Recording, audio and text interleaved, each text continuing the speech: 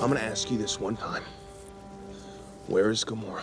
Yeah, I'll do you one better. Who's Gamora? I'll do you one better. Why is Gamora?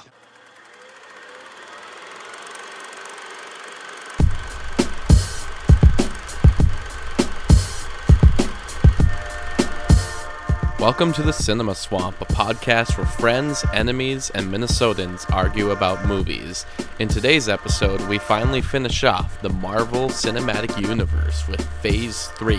We talk about films from 2016's Captain America Civil War all the way to Ant-Man and the Wasp, and talk about some of the films yet to be released. Watch out for spoilers for, well, the entire Marvel Cinematic Universe.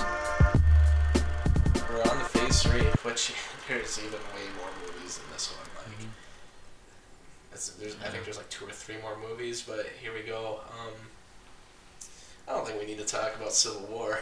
Let's skip it. We talked about it quite a bit in my top 10 list episode. I've talked about it quite a bit, like every episode it feels like. It's such a good movie. So freaking good. The Russo brothers proving their worth once again. I think going off the director thing, like the Russo brothers, I think have between them and Favreau, those have coined the Marvel feel, you know? Mm-hmm. And now you have like the James Gunn invasion, I guess, coming into it. That's changing a little bit. Yeah. But I think really between Favreau and the Russo brothers, that's like the ideal Marvel feeling that you can get.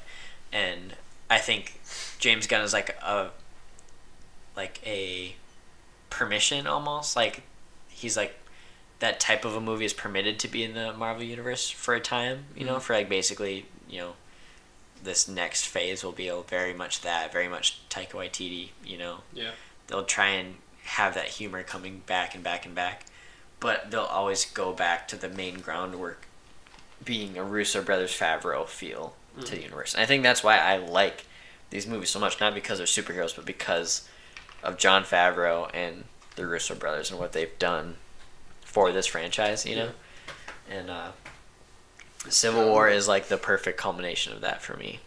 Not just with, you know, making it like a quasi-Avengers movie, but it's an amazing Captain America movie. It's an amazing movie. It's an amazing story. Just about like every like pain and loss and betrayal, but also redemption and justice, pure-blooded justice. It's such a freaking good movie. Adjectives. Yeah, it's just like it adds in like just everything that you want in a movie, but it has it, and it is insanely dependent on like every movie ever in the universe. It's you know, definitely Avengers 2.5. Yeah, it's like more dependent on past movies than the Avengers movies are dependent on other movies. Which is weird. Like this was almost a better Avengers movie than the other 2 that came out. Yep.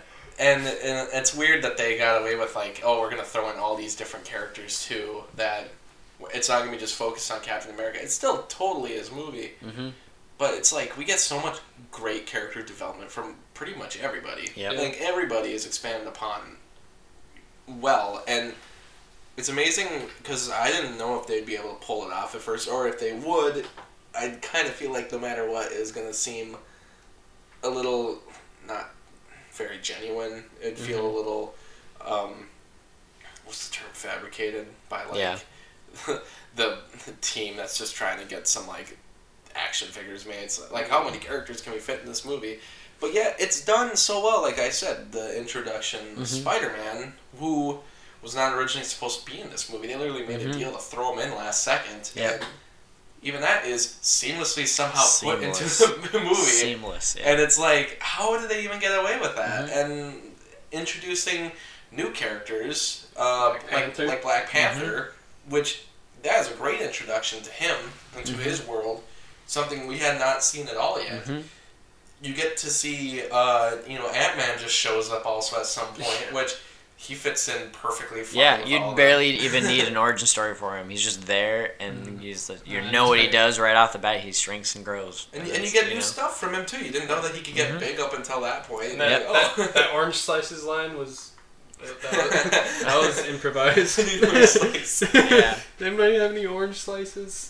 Vision, you get full Vision fight, like yeah, just Vision Yeah, and his creepy full, dad Vision. Where he's just... I guess, yeah.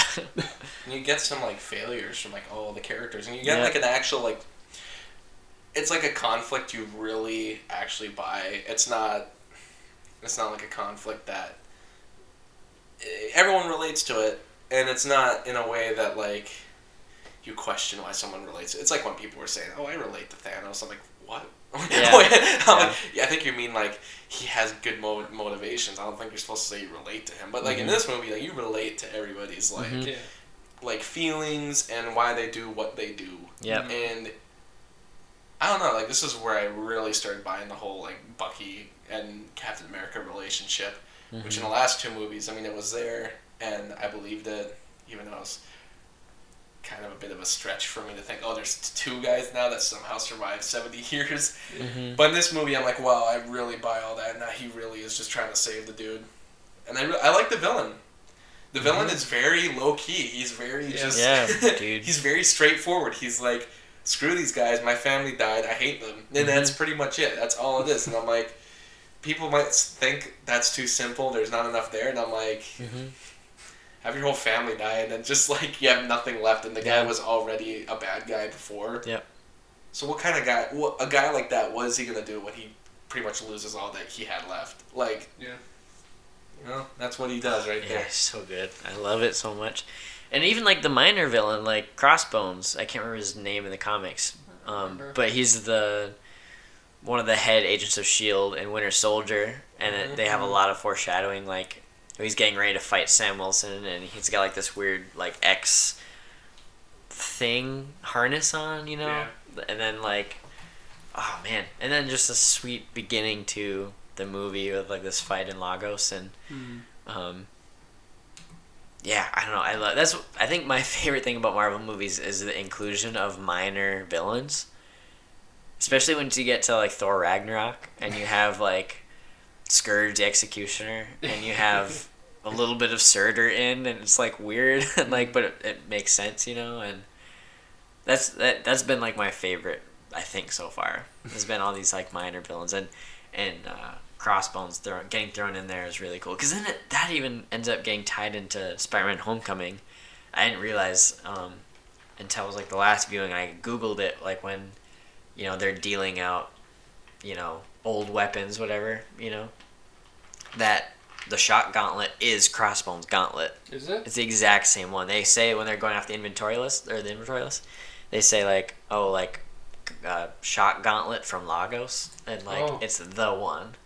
So it's just so cool how they interweave all that together. But yeah, Civil War is just my movie of movies, man. I love it. It was number 10 on my top 10 of all time list, and I love Chris Evans. I love Robert Downey Jr.? Yep, Robert Downey Jr. Arguably his best Stan? movie. Sebastian Stan, that was the name I was looking for. And then just everyone else. Tom Holland freaking kicks butt. The best Black Panther, I will stand my ground until I die, is in Civil War. Yeah, man. Like, if you didn't hear that podcast, let me just tell you now.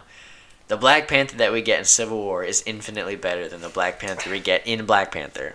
His suit is a million times cooler. It is not some digital nano suit. It's like an actual suit he has to put on, which is cooler.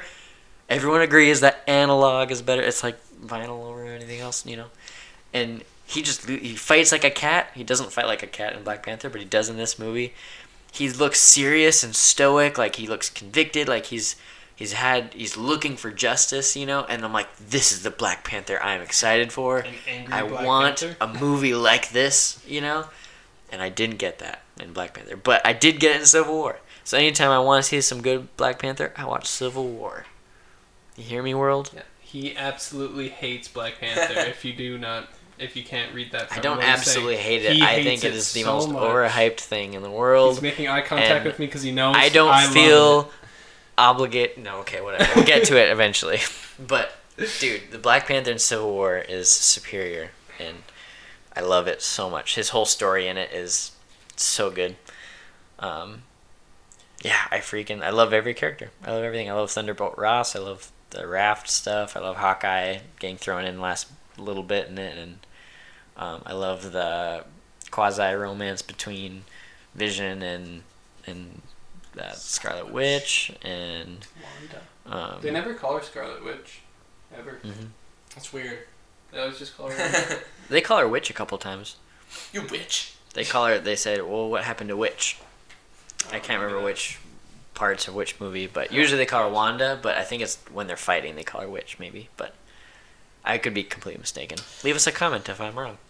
The only problem I have with this movie is I don't like Captain America's relationship with Peggy Carter's Agent 13? I don't like that. I love it. I get so excited every time. It's stupid. But that's it. This is number 3 for me. Number 1. Good. Really? Number freaking 1. Number 2 for me. It's number 6 for me. I'll permit it. You have my blessing. Thank you. I appreciate that. Let's move on to Doctor Strange. And that's crap. Yeah. Crap. Let's move on. It's good, but it's taken.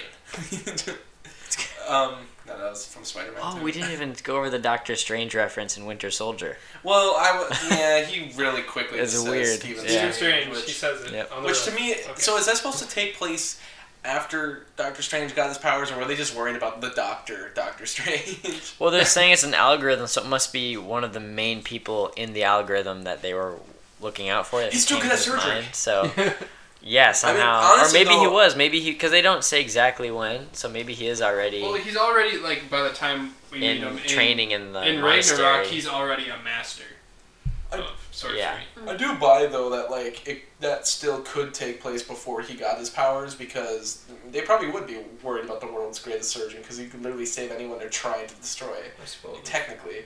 But anyway, Doctor Strange, I will say this was the one. Everyone said it was going to be either, when it came out, it was either going to be Thor or Guardians of the Galaxy or Ant-Man that was going to kill this streak. And I said, if there's any of these are going to kill it, it's going to be Doctor Strange. I think this is the only one that could really, critically it could flop, and commercially it could flop. And then it didn't. And I said, if this one succeeds, then they will never fail. There's no way after this one. And this one still was good. It made good money, and it still got good reviews. I like it. I like it. I like it. I like it. It's not bad. It's just not amazing, Spectacular. I think. It looks good, but it's nothing I've never seen in Inception, basically. Which is everyone's argument, I think. Yeah. And that really is... See, I've never seen Inception. Yeah, I haven't seen Oh my Inception. gosh. What? Yeah, you guys can leave. It's Disregard I've asked anything to that Zach borrow and it. Chloe have ever said on this podcast. I've asked to borrow it. Yeah, I think Natalie has it, right? No, I think Jared has it right now. Oh, well. I So, don't. sorry. So, your fault. It's on DVD. You can get it on Blu-ray. I think it looks good, and I like that. Wait a minute. I want to find out his name for a second, but I think it's Michael Scott. Pena. Michael Scott. No, Michael Stolberg is in that. Marmaduke. Real quick. He's the surgeon who's like an a-hole to Doctor Strange. He's in like a lot of movies. I love him, but he Yeah, he's in Men in Black 3. That's the one thing I remember him as. He's in Steve Jobs. He's a good actor, but he's really quickly in Doctor Strange. I'm like, oh, I love that. But I like the action sequences, and I like all the. I like Doctor Strange himself. I love Benedict Cumberbatch. Everyone was like, he's too similar to Tony Stark, Yeah. which kinda, but like, I think there's something about him that's just more of like a full of himself.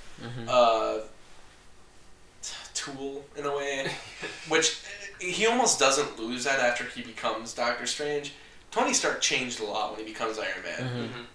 Doctor Strange didn't really change at all, which I almost kind of like admire about him. Yeah. He's still just kind of a full of himself loser, even though he like now he's just like he like takes these magical arts and he takes it seriously and he actually respects them, but he's still like a full of himself douche, as you see in Infinity War and in Ragnarok.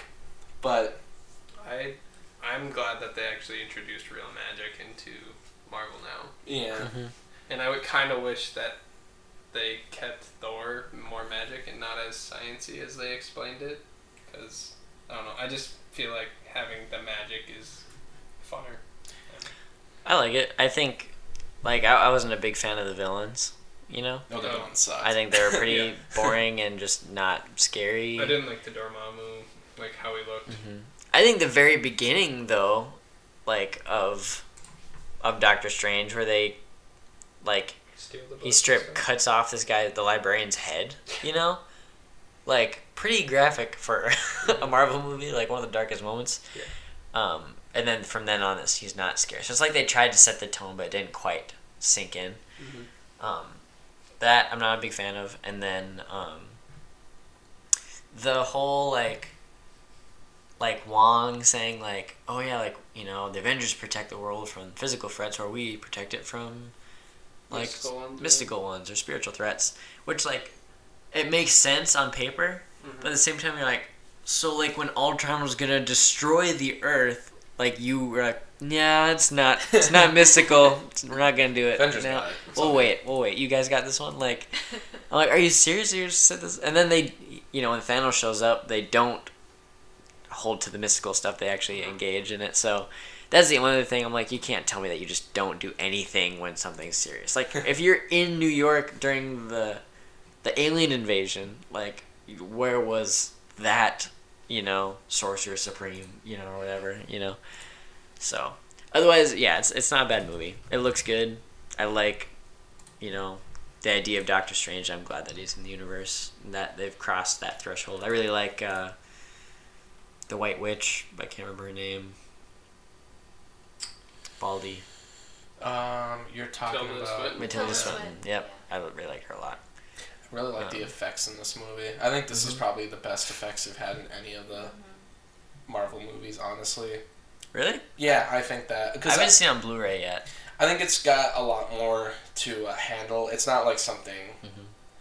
Like, okay, like the Captain America movies and Iron Man movies, they have special effects in it, but it's not like... They're mostly set in the real world. This movie gets funky and all over the place. I think the effects are...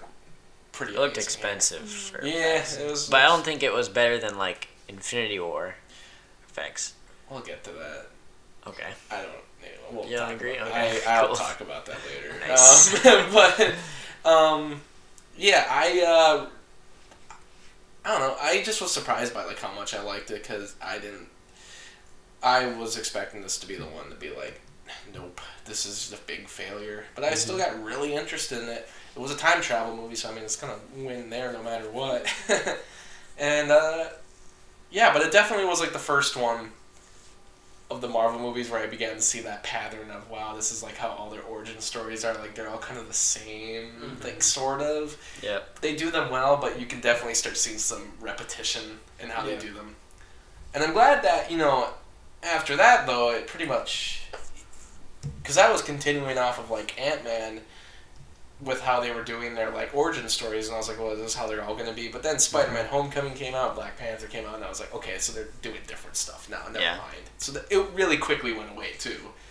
So it just they're really good at in real time recognizing some of their faults, even if they're not like, you know, globally known. If people aren't really complaining about them, they still recognize like faults that they have and fix them real quick. I don't know. Do you have anything else to say about it? Nah, that's pretty much it for me. Oh, yeah, so this is 16, actually. 16 for me, too. Yeah. It was 11 for me. 17. 11. I'm really interested to hear you guys' list at the end of this. I must say. Guardians of the Galaxy Volume 2. I was super excited for this one. I was real excited for it, too. I got a huge group of people together to go see it. Yeah? But more because like it was like we were all going to a comedy, not that we were going to see a Marvel movie. What did you think of it in the end? In the end, it was like that's kind of what it was. It was just a. I did not like the story at all. I really liked the golden race of people. And I can't remember what they called them. That golden people, the golden race of people. In the comics, I think they're supposed to be the Church of Universal Truth. Because they have they call her the High Priestess. The Sovereign Race. Oh yeah, the Sovereign. The Sovereign. They call him the Sovereign, yeah, and then her name is, I think they call her the High Priestess. But Only in the they comics, can use the Goldie word. there's a planet full of like people exactly like that called the Church of Universal Truth, and then their leader is the matriarch. And like it's basically the exact same thing. So I think it's just like they changed it up a little bit. That would flow a little bit better for a space movie. But anyway, I wasn't super into them. Like I just liked seemed it, but super uppity and annoying, and like yeah. they were too good to even like. But have that's their why I own like ships it, 'cause to, they were, go like- fight. That's why I thought it was fun because it was like the I don't Guardians are the exact opposite. They're like don't care, don't whatever, And then as soon as like the promotional stuff for it was like pretty hard to avoid for Guardians 2, and so the storyline is like so obviously straightforward that it's completely predictable. It's not unpredictable at all. And but I thought it looked really good. Like I think it looked more impressive than the first one, and the comedy was really good, but definitely really forced, especially with Drax. A lot of overdone. I don't like Mantis. Me neither. Me neither. I like her in Infinity War, but I did not like her in this at all. I loved Yondu. Yeah. Best part of the movie. Didn't like Star-Lord in it, except for the final fight scene, basically when he becomes Pac-Man for a second. Weird stuff. Yeah, some weird shit. Yeah, and I didn't mind the final fight scene with Ego. I liked the idea of Ego, but it was just like too straightforward to be like, yeah, I don't know. As big of a baddie as he's supposed to be. Yeah.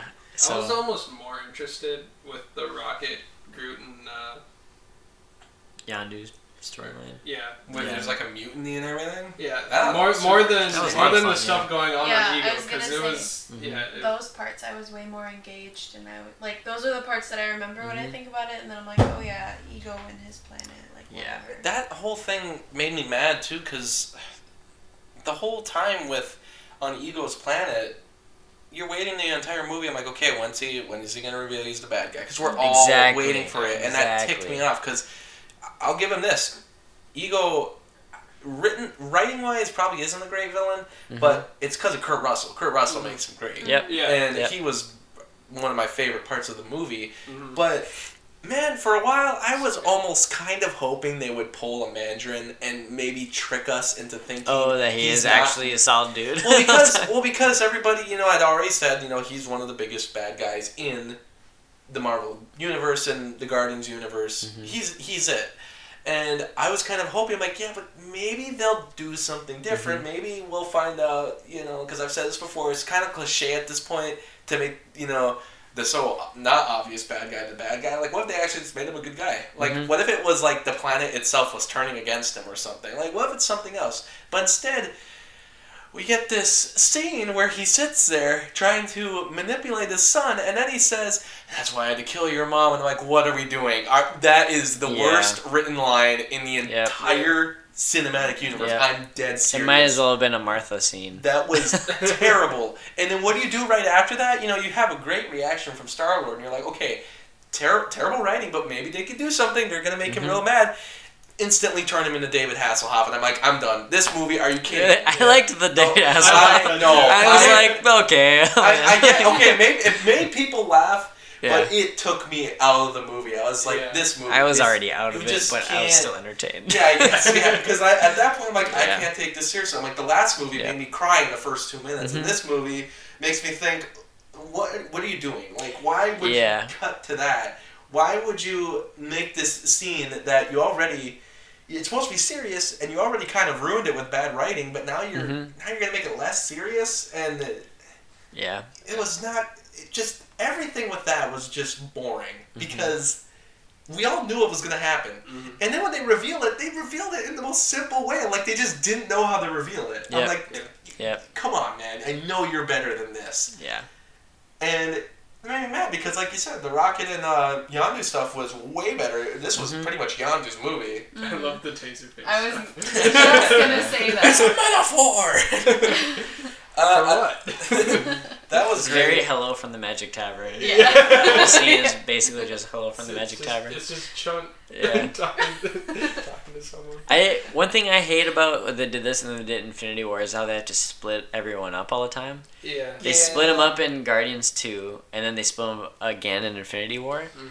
And It's called The Empire Strikes Back. What I don't know. Well, it worked with Phenomenon. Infinity War, but in that one, like I said, I love the mutiny stuff, but like why I liked the first one so good is because they're always together. Yeah. They're all together fighting, escaping the same stuff, and it's hard because they're all have different ways of escaping and fighting, and like Groot's an idiot, and like Rocket can't be trusted, and Drax doesn't care about anyone but himself, and like Gamora and Chris Pratt are like the only ones who actually have like a level head, you know? And then you divide them up and it's not as fun because they're not all together trying to do the same task. And that's you know? why like the very end is so fun when like they're all fighting ego. Yep. Like they're all working together. Mhm. And they're all kind of doing their own thing in the fight, but they're Eventually they get back together and Yeah, it's they're still fun like- again, but yeah. Up until then, yeah. So I don't know. This movie, it's like I said, the whole diorama part or whatever, the giant egg description of his life is kind of, what are we doing? Yeah. I really liked the Nebula and Gamora stuff a lot. The tension building up to it, and then that like little fight scene underground was super cool. Looked really good. I didn't like Nebula until this movie. I really liked her in the first one, but then I also liked her a lot in this one. So, because I knew she'd eventually become good-ish, you know, anti-hero She level. just seemed like annoying to me in the first one. Mhm. Like not like enough to ruin the movie or anything. Just Yeah. like someone I don't really care about. But the second movie, like the relationship really like blossomed, I guess. Yeah. On screen. So It's good.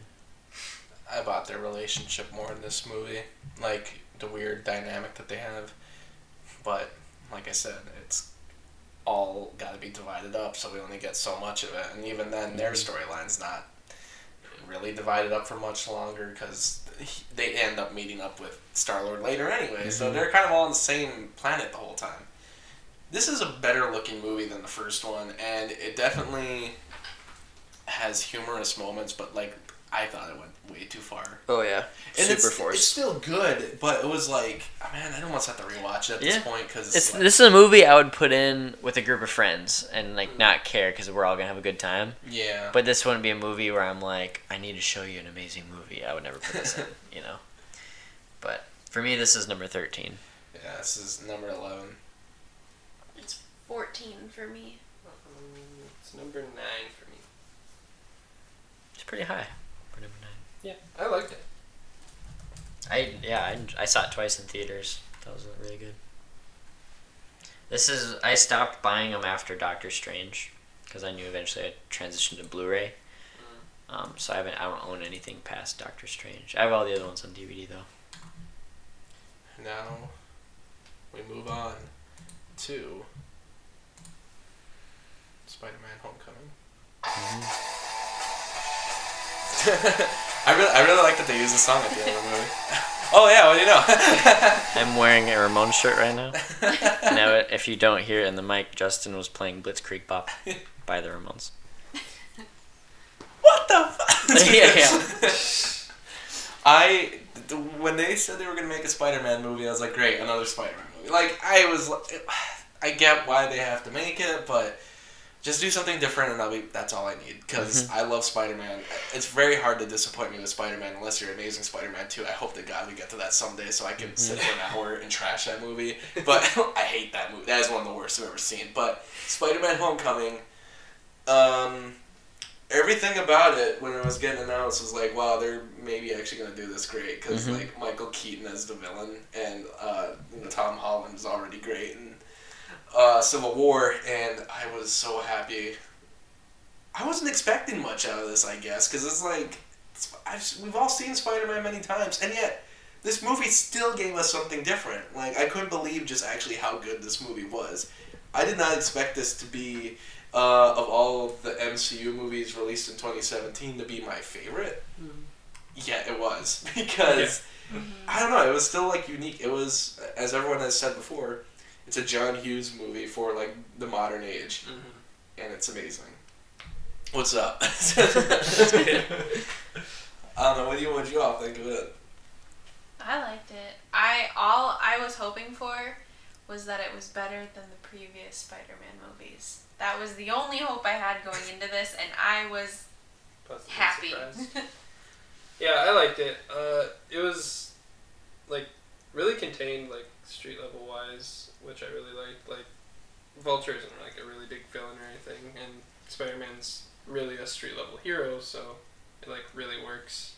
And I love that they actually made him like a young kid. Oh yeah, me too. Like, that's such a big change compared to the other movies, because Tobey Maguire was only in high school, like the first one, for like a minute. And he was like a 40-year-old man from the beginning. Yeah. I don't know, they kept always having to rush to graduate them. And that was one of my problems with Amazing Spider-Man 2, was that, hey, the first one, at least, they didn't graduate him right away. But then the second one, that's the first scene. I'm like, stop graduating him. I'm like, we have seen superheroes who are adults. We don't have one that's a kid. Let him be a kid. And this one, they actually hired someone who looks like he's 16. Yeah. Like... And they're going to keep him in high school for probably the majority of his film. So, good on that. That makes it different. And I also like him having, like, Ned as, like, a sidekick, quote-unquote. Goebbels had some comments about Ned, but I hate Ned. I love You hate Ned? Ned's stupid. Really? Yeah. I thought Ned was great. I love Ned. Yeah. The guy in the chair. Like, I hate when people make movies about kids but they think that all kids act like one way,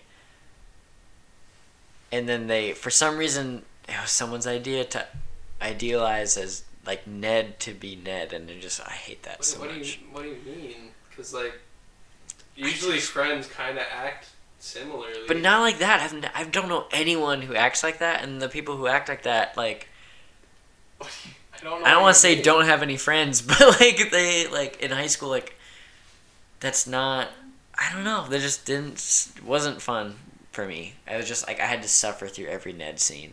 I just could not wait for him to get off screen again, you know? I mean, he wasn't like the best part, but I liked him in it. No.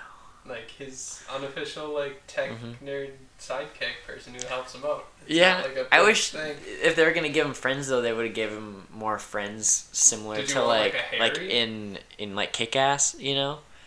Sure. Like the friends I had then, kind of, especially like is it Peter Evans or Evan Peters?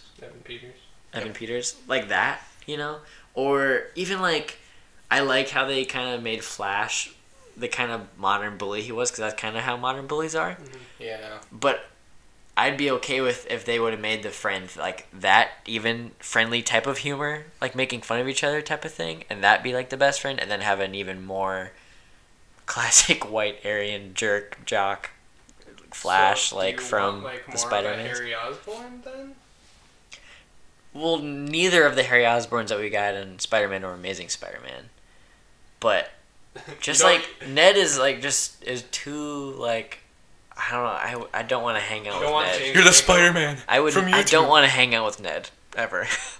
Like, you know, like, I relate to Tom Holland, but I feel like I would want Tom Holland to relate to someone other than Ned. I don't know. I just didn't. Say like they made like another Spider-Man movie and they introduced Harry as like this arrogant kind of like he's the rich kid and like he's cool but he's like still cocky, kind of like a really young like Tony Stark but like not as smart, and like just becomes friends with Peter. Would you like that? It would depend on who, like how he was being played, I guess. Yeah. You know, because I mean, Harry Osborn seemed realistic in Spider-Man, but that's not that's not what this Spider-Man is. So you can't have that. And then the Harry Osborn from the Amazing Spider-Mans was completely different. You know, I didn't like that one at all. And I liked it because like they're both a couple of like, not weirdos, but just like introverts that became friends, and that seems like a realistic relationship to me. I hated it so much. But I just don't like Ned. I just don't like it. I also don't like MJ in it, Michelle. No, yeah, I didn't like. Don't like her, and her and Ned are like equal to me. I mean, I could not see coolness. like Harry's the new kid at the high school or whatever, and he like takes an interest in Peter for some reason. Like they start to hang out, and then like Ned gets jealous. and then like I don't know, he kind of becomes more devious.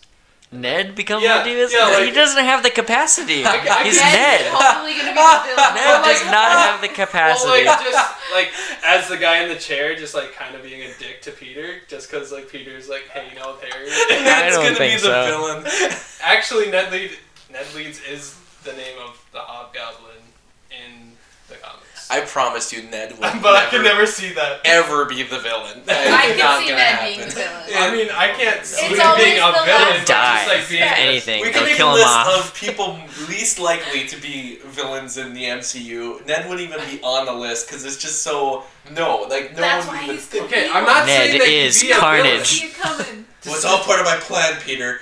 I will take you down, and I will become Spider-Man. I can see that happening. Him getting a Spider-Man suit in the next one.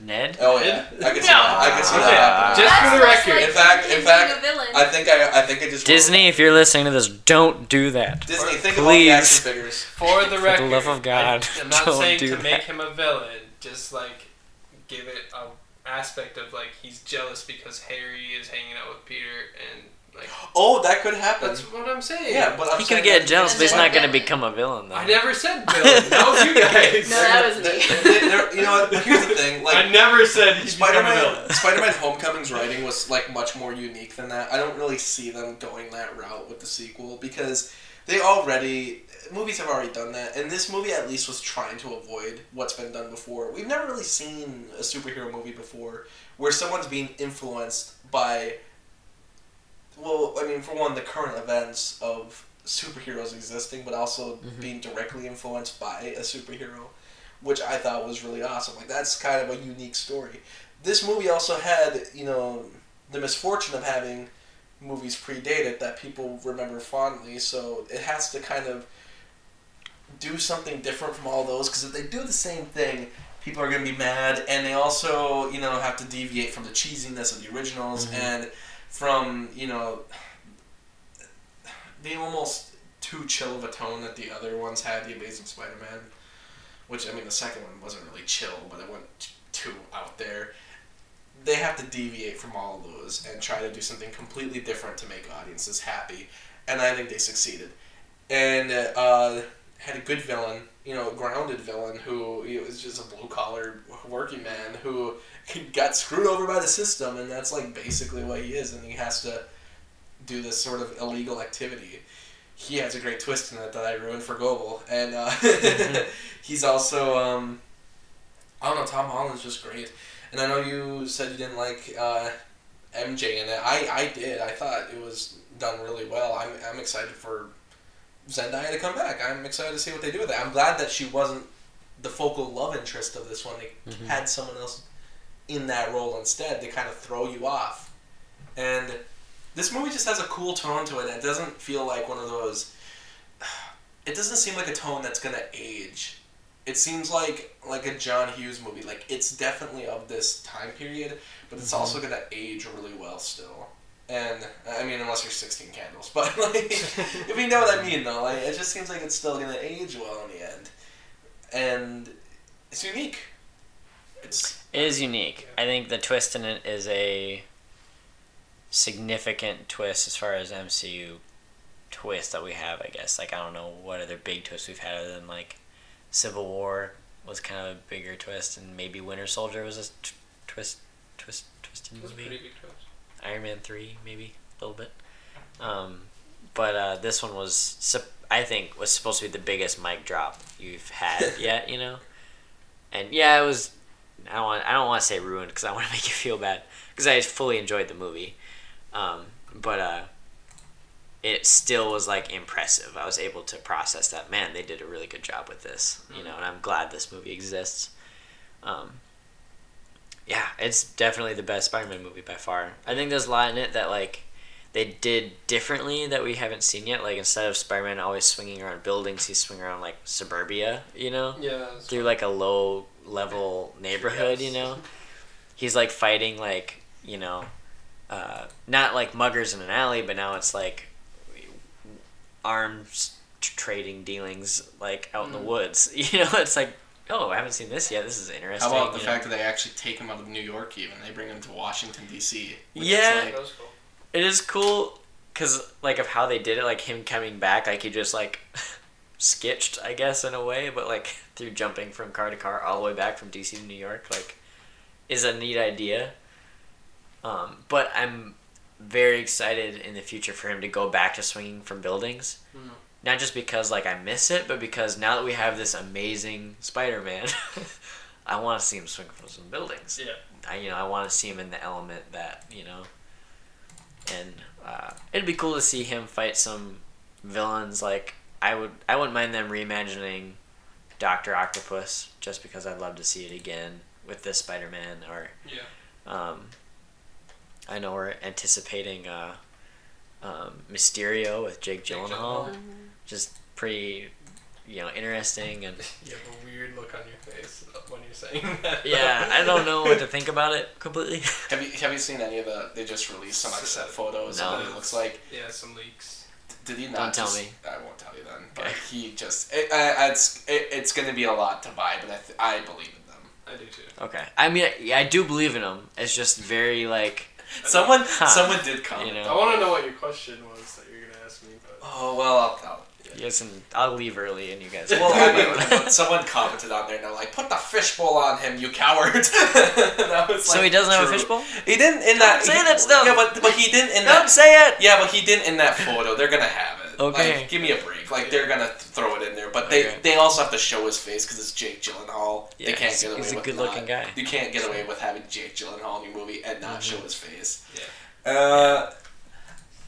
The only other thing I really wanted to say about this is I'm a little irked that the Spider-Man costume is basically an Iron Man suit. That kind of annoys me because, granted, halfway through the movie he has his original suit, which is awesome, but it does annoy me that a lot of his suit is basically an Iron Man suit, which I know they do in the comics. I understand that, but I think they could have at least done a different way of doing that, especially since then we got Black Panther a couple months later, which you said, the nano suit. I hated that too. It's like it's a little ridiculous. That in Infinity War, it's OP. Tony Stark had a nano suit. I'm getting sick of the nano. Like it seems like they could do anything. I would have rather instead of having an AI in his Spider-Man suit, just have a paper manual that he has to just carry around for him. That would be really funny. Actually, that'd be real funny. He has to flip through it. That'd be hilarious. Yeah. That's why he has a backpack on all the time, is because he's just carrying around the manual. Big phone book of stuff. That'd be funny. I think it'd just be way funnier. Something that Happy had to type up for him, or something stupid. That'd be good. I liked all. I loved Vulture. I loved the. Why can't I? I love the Michael Keaton. Love Michael Keaton does it. So glad he's coming back. Love that he's coming back, even if it's just a small role. I don't care if he's in it for a minute. I'm more Michael Keaton always. I hope it's him and not I hope they don't bring back Liz or anything like that. I hope it's just Michael Keaton.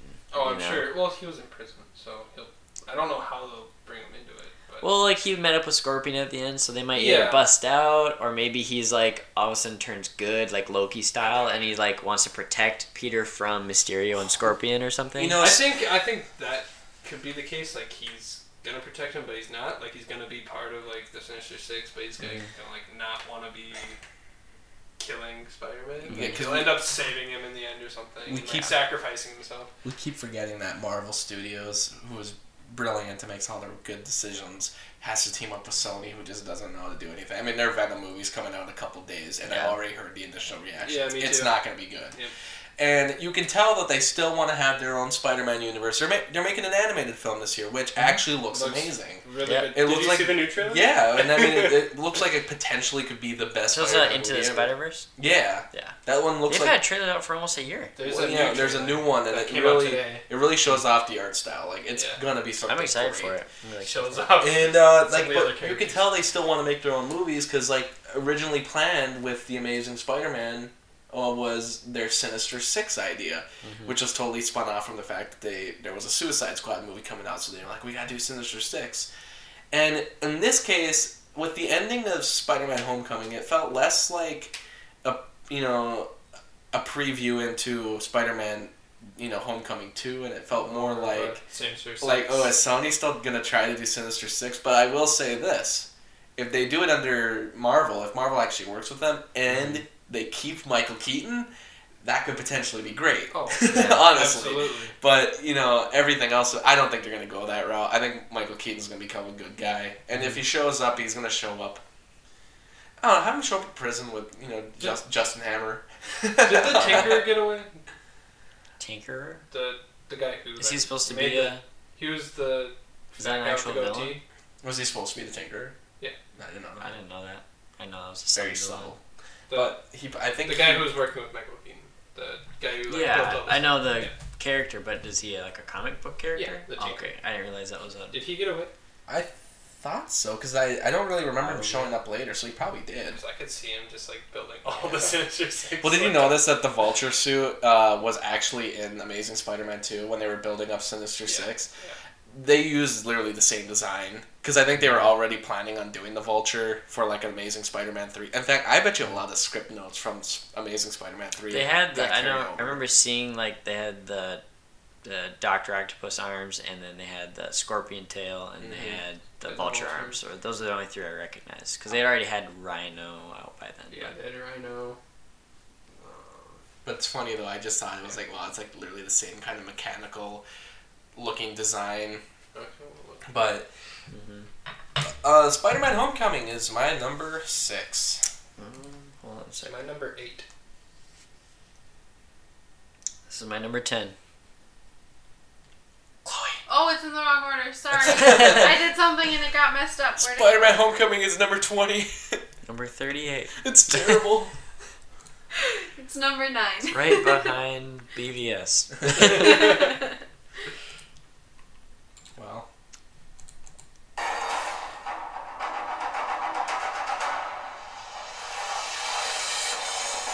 Okay, I was like, what song is this? This is like the scene from the movie. Yeah? Alright, if you can't hear this, Justin is currently playing the scene from Thor Ragnarok, where... Is it Kashmir? Immigrant Song. Why do I think Kashmir? Immigrant Song by Led Zeppelin. I'm just gonna keep watching the movie. It's too great. I love Tessa Thor Thompson walking in this I scene. love Thor Ragnarok. This is like the most beautiful shot in the entire MCU. It's just her walking with those fireworks in the background. I'm sorry, I love this movie a lot. Talk about, you know, Guardians of the Galaxy Volume 2, which I didn't think they did humor good at all. I thought Thor Ragnarok did it well. But I agree that they kind of went a little too far at times, but I still think it's amazing. Too far with Thor Ragnarok? With the like humor? Oh yeah, there was a lot of forced humor in it, for sure. What was it, the giant's anus or whatever? That I loved. You thought that was humor was perfect I thought for that it. went way too far. Because it's like... Because it really only happened in that realm, you know, in Sakaar. Or Tikar? Sakaar, yeah. And I love that's like part of that realm is just outrageous, you know. For me, the forced humor is like when they're when they lose the Hulk in the crowd, and it's like the Hulk parade, and like they're walking around, and he's talking about he's like, oh, I'll just disguise myself like this or whatever.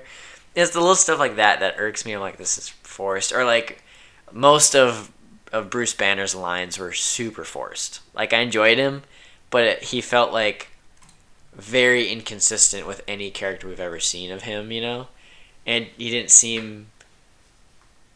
You know, it felt like Infinity War he was good, but it felt like they had to bend to the will of Ragnarok because, like, they had made him such a different, weird kind of character with it. I don't know. But I love the movie. It's really good. Storyline is all over the place. And at first I didn't like that it was all over the place, but it didn't bring down like my rating for it. It was just like a personal preference. And then I watched it 3 times, and now I'm very much okay with it. I've made amends with it. It doesn't feel like the end cap for a trilogy. It feels like a sequel. I don't want them to make a 4th Thor movie because I love trilogies and just having the trilogy there, short and sweet. But it doesn't. It feels like it could have it, you know, if that were a thing. So, I love Chris Hemsworth, and I love Loki. I love Heimdall. Yeah, really I love Tessa Thompson as Valkyrie. I really like Korg and Meek. Yeah. I think those I two can't are wait for pretty that fun. movie. Korg and Meek movie. Thanks. Korg and Meek movie. I thought like I think they should kill Thor off in the final, like the next Avengers movie. Really? I think they should. Disagree, but okay. I also The way disagree. he Because they was, just okay made with like it? to me they just made Thor interesting. Like I actually like him now. So. but like I think just how Thor Ragnarok went, especially like you said, I want this to be the last one. Have it end like the way it did, and then the way things transpired in Infinity War, because like even the director said, they said this would be Thor's movie if he would have actually hit Thanos' head. But since he failed, it's actually Thanos' movie then. And I was like, so he totally needs to like redeem himself. I also think he needs to sacrifice himself in the next one to end it good. Really? Yeah, I I feel like honestly that'd believe be that. way too many people to sacrifice themselves. I think he'll live because they built him up to become the true king of Asgard and the new protector of his people. I think he'll kill Thanos, but then he'll be like, all right, like I'm taking my people to somewhere safe, far away from Earth and the destruction that this is coming. Not because he's blaming anything, but he's like, I'm in charge of my people now. I have to watch out for them first. How many people are actually And I think left? that they'll just go. Like I him don't- and the Asgardians will just leave to go find a new home, and then that'll be it. I think we'll never hear from Asgard again. I think that they'll settle where Odin told them to, because You'd think so, but I don't know if the It's Russo like New brothers will Asgard. do that, because that's more of Taika Waititi's thing. well, that's also a comic book thing, though. It is New comic book, Asgard. but I don't think that the Russo brothers will do that. I could be very wrong, but I think that would make the most sense to have Thor be out of it without killing him, but still maintaining the legacy as the new Odin son, like becoming the king. So Son of Cole. I read that joke was on that movie. I thought that was hilarious. Like I really like about this movie is there's been a weird thing, I would say, in our culture lately about praising your ancestors too much. Just because they're family, we're supposed to praise them. In this movie, I really think kind of sheds light on that sort of mindset with the fact that Odin, who is the father of Thor and Loki, they all really look up to him. Thor loves his father, but kind of finds out about the dark stuff that he did. Mm-hmm. Kind of shut out an entire group of people, kind of hid it from the world. And it's not like it's something at the end of the movie that Odin either like says sorry for or something that like Thor hates him for. Like, no, he still accepts him as his father and everything, but it's just weird that like the movie basically says, no, this is a thing that happened. This is like, Odin was not that great of a person actually in his beginning of his life. He really wasn't. And I was like, I thought that was really interesting the way they tackled that idea, because I haven't really seen any movie really ever do something like that. Like, well, a superhero movie anyway. That was really interesting. Like, kind of like, about your heroes and how they can sometimes let you down. Almost the age-old story of don't meet your heroes because you'll find out who they really are. Yeah. But I like that part about it, and I like that they kept it off of Earth. Thank God. I mean, they did go to Earth at one point, which. But that was like really fun too. Yeah, the whole Going part. to Doctor Strange. Which I went and saw this with my sister. She really hasn't seen Thor or really many MCU movies, but I told her, I'm like, it was my second time seeing it. I'm like, you're gonna get everything. Everything will be fine. It stands alone, except for the Doctor Strange stuff. I'm like, that will throw you off. I'm like, everything I don't else. think so, though. I think everything else gets explained pretty well. But I think the relationship with Loki is too convoluted to jump into it like that. I think you kind of get it if you like. I think understand like he's an a-hole, but I don't think like you fully get like he murdered a lot of I think people. you'd be surprised if you he's know, a villain, I guess is what. like why is he disguised as Odin, and like that never really gets explained even.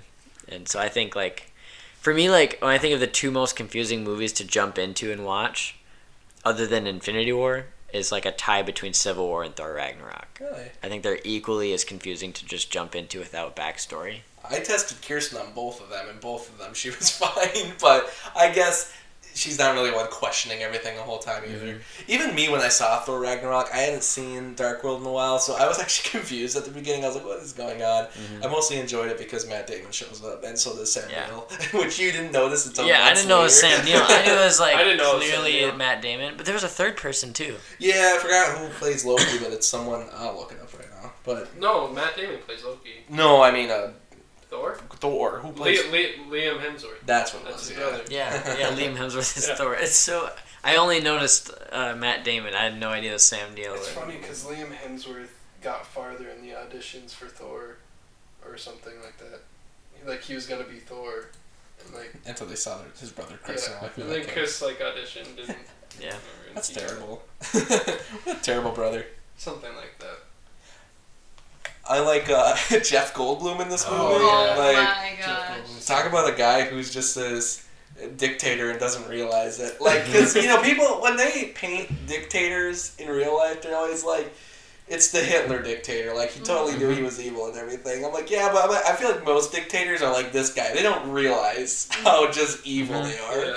He's like, when he, like, melts that guy, he's like, oh, it's gonna touch my feet. Like, it's, that's what he's Melting about. stick. But people love him too. That's the thing. Is like everyone loves him. Like that's why he's such a good bad guy. Is because he doesn't have like actual enemies other than like the prisoners. Well, he's like you know? not a hateable guy. Yeah, that's the thing. He's like the most likable guy too. You like, can never kill him, but you definitely want to not be around. You have to escape him because he's dangerous, but you don't want to kill him. Yeah. He's gentle. You want to admire him from afar. Yeah, he's cute. Just you out know? of reach of his melting stick.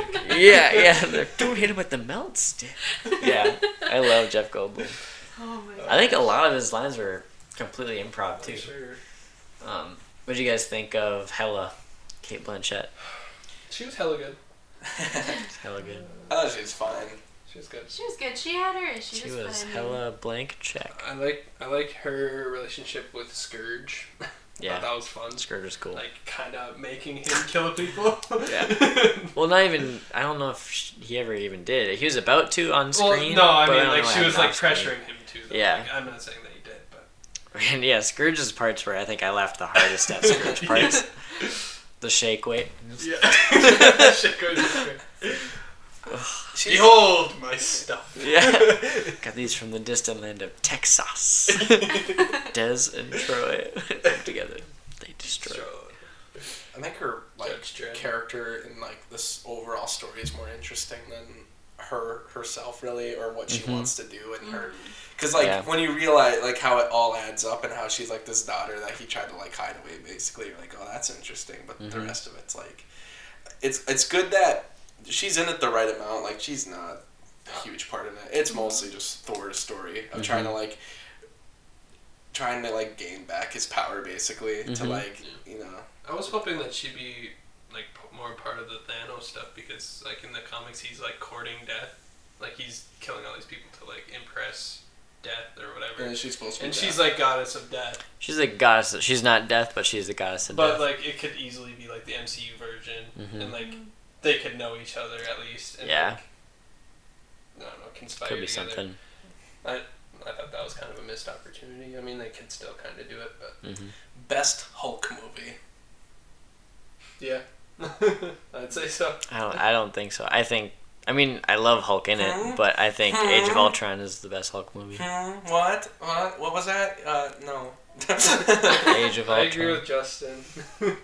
I think the Hulkbuster part is better Well, than the all the Hulkbuster Hulk part scenes. is a good scene, but it's not the best Hulk movie. I thought Mark Ruffalo was I didn't like the Hulk in shining it, though. star in this movie, and so was like Mark Ruffalo was, but and Chris Hemsworth's like interaction with him. I like you said, they finally made Thor interesting.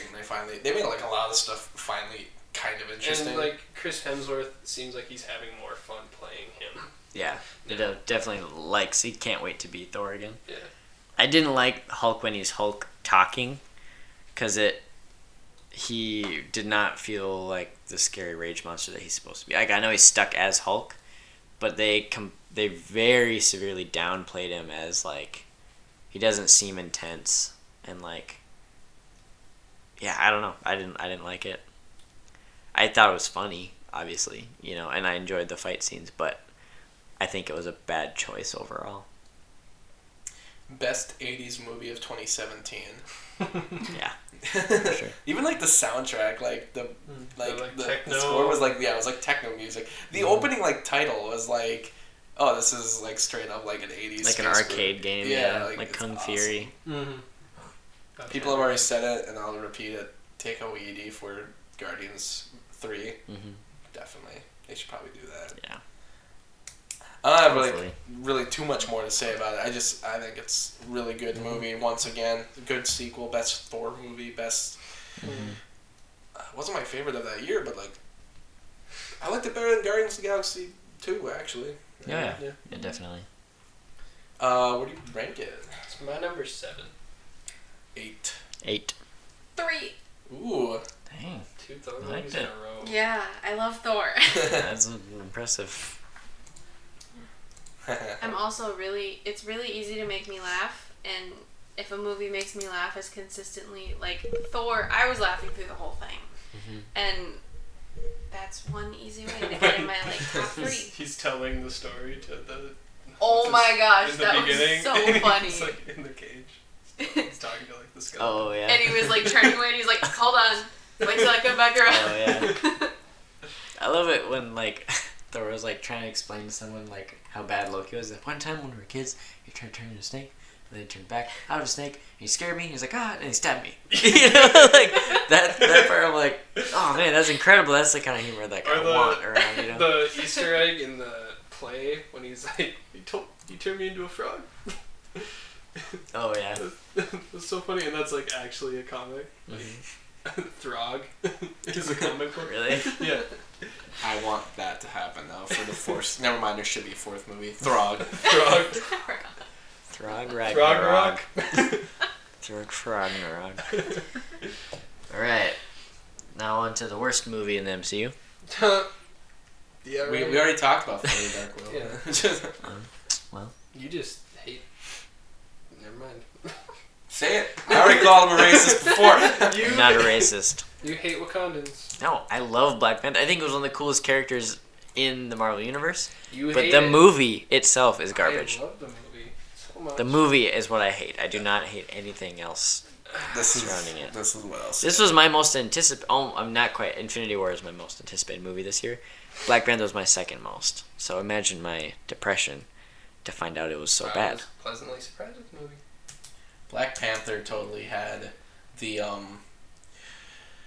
problem that since it was the first big superhero movie with black leads, in fact probably one of the only, because I guess you can say Blade, but really like this was full on, like the entire cast was black, and it was weird because even Except like for Martin Freeman. yeah, and for and the other guy Andy Serkis. Andy Serkis, which if you're gonna have 2 white guys in your movie, you might as well have like the best white guys, those 2. But like, I love Martin Freeman so much. He's honestly, I feel bad, but he's my favorite part of the movie. Really? Yeah, Oh. yeah, I know. And it's like, oh really, the one white guy? I'm like, yeah, I'm sorry. Like, I love Martin Freeman like way too much. I do love Martin Freeman. But like, this movie totally had the problem of, since it was the first like totally black centric film, that no matter how the finishing product ended up, people were going to praise it. Almost kind of in the same way Wonder Woman, if that, no matter what, people probably were going to praise it. And Wonder Woman I liked, but let's admit it was a little simple. It was a little by the numbers, and you know, and it didn't have a good third act. And Why are we comparing this to Wonder I'm comparing it because that was the first like Woman-led woman-led film. Oh, okay. And that, you know, despite the fact that it was a little, you know, like by the numbers, people still praised it, and people still, it became one of the highest grossing films of that year. So we go to Black Panther now, which was probably going to have the same thing, and I was expecting, maybe it's going to probably be by the numbers, but it's going to be huge. It's going to be the biggest thing ever, because it was.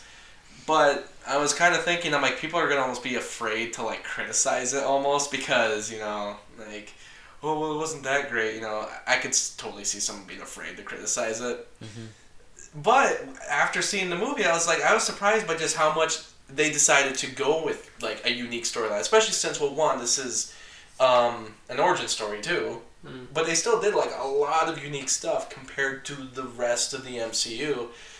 This was the first one, I thought, since Iron Man that actually talked about some real world problems You know, like that one guy says, he's like, why aren't we giving these weapons to our people who are being like marginalized in other cultures? I'm like, yeah, that's a good point. I'm like, this villain actually is relatable. I'm like, I'm almost kind of siding with him in a way. I'm like, why aren't they doing that? Like, they totally could. They could take over the planet. I'm like, why don't they? Yeah, why are we just sitting in our own country?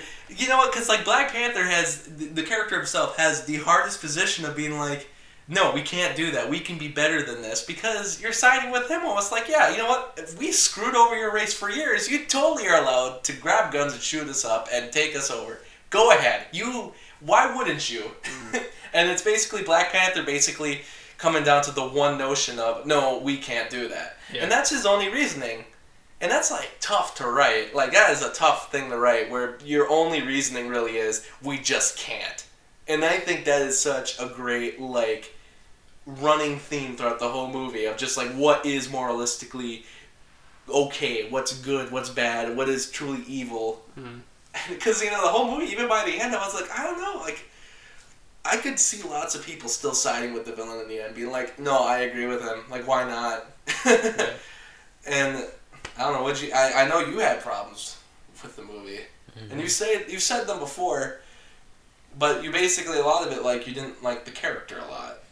Well, here's the thing, is like, I love Black Panther as a character, but I think that and this is the thing, is I love Ryan Coogler. Like, I love Creed, I love Fruitvale Station, and I don't want to say I was expecting a dark movie. Like, people are saying this is going to be the Batman of the MCU. Who said and that? It was all over. There was people. And like, I wasn't like heavily expecting it, because I don't watch trailers. I go into things pretty level-headed, you know. But at the same time, you kind of expect it to be at least good, you know. And now let me unpack this a little bit more. I thought it was insanely cheesy.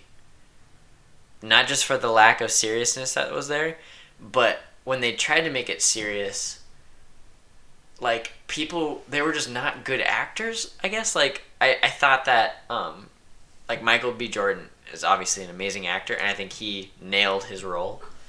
But he was very inconsistent. Like, I loved his motivation, but his actual, like, he was very inconsistent with his, like, how he acted. Like, he kept, like, if he's supposed to be, like, this, like, operative who topples governments overnight, at the same time he's, like, going back and forth between serious and then joking, and then, like, he's, like, super disrespectful to women, and then, like, it doesn't make, he's not level-headed enough to be a government toppler, you know, if that makes sense.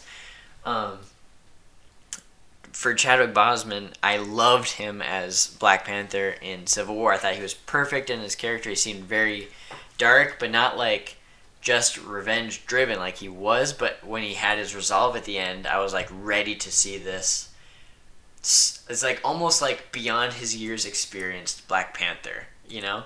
And then when this unfolds, it's like not at all. He's just, there's nothing special about him, nothing that makes him smarter than normal or king worthy. He's just like any old average Joe of Wakanda that they just threw into a king role. That's all it seems like. Like, it's just, he's like the rich kid that got to become king. That's it. Like, he's not really anything special.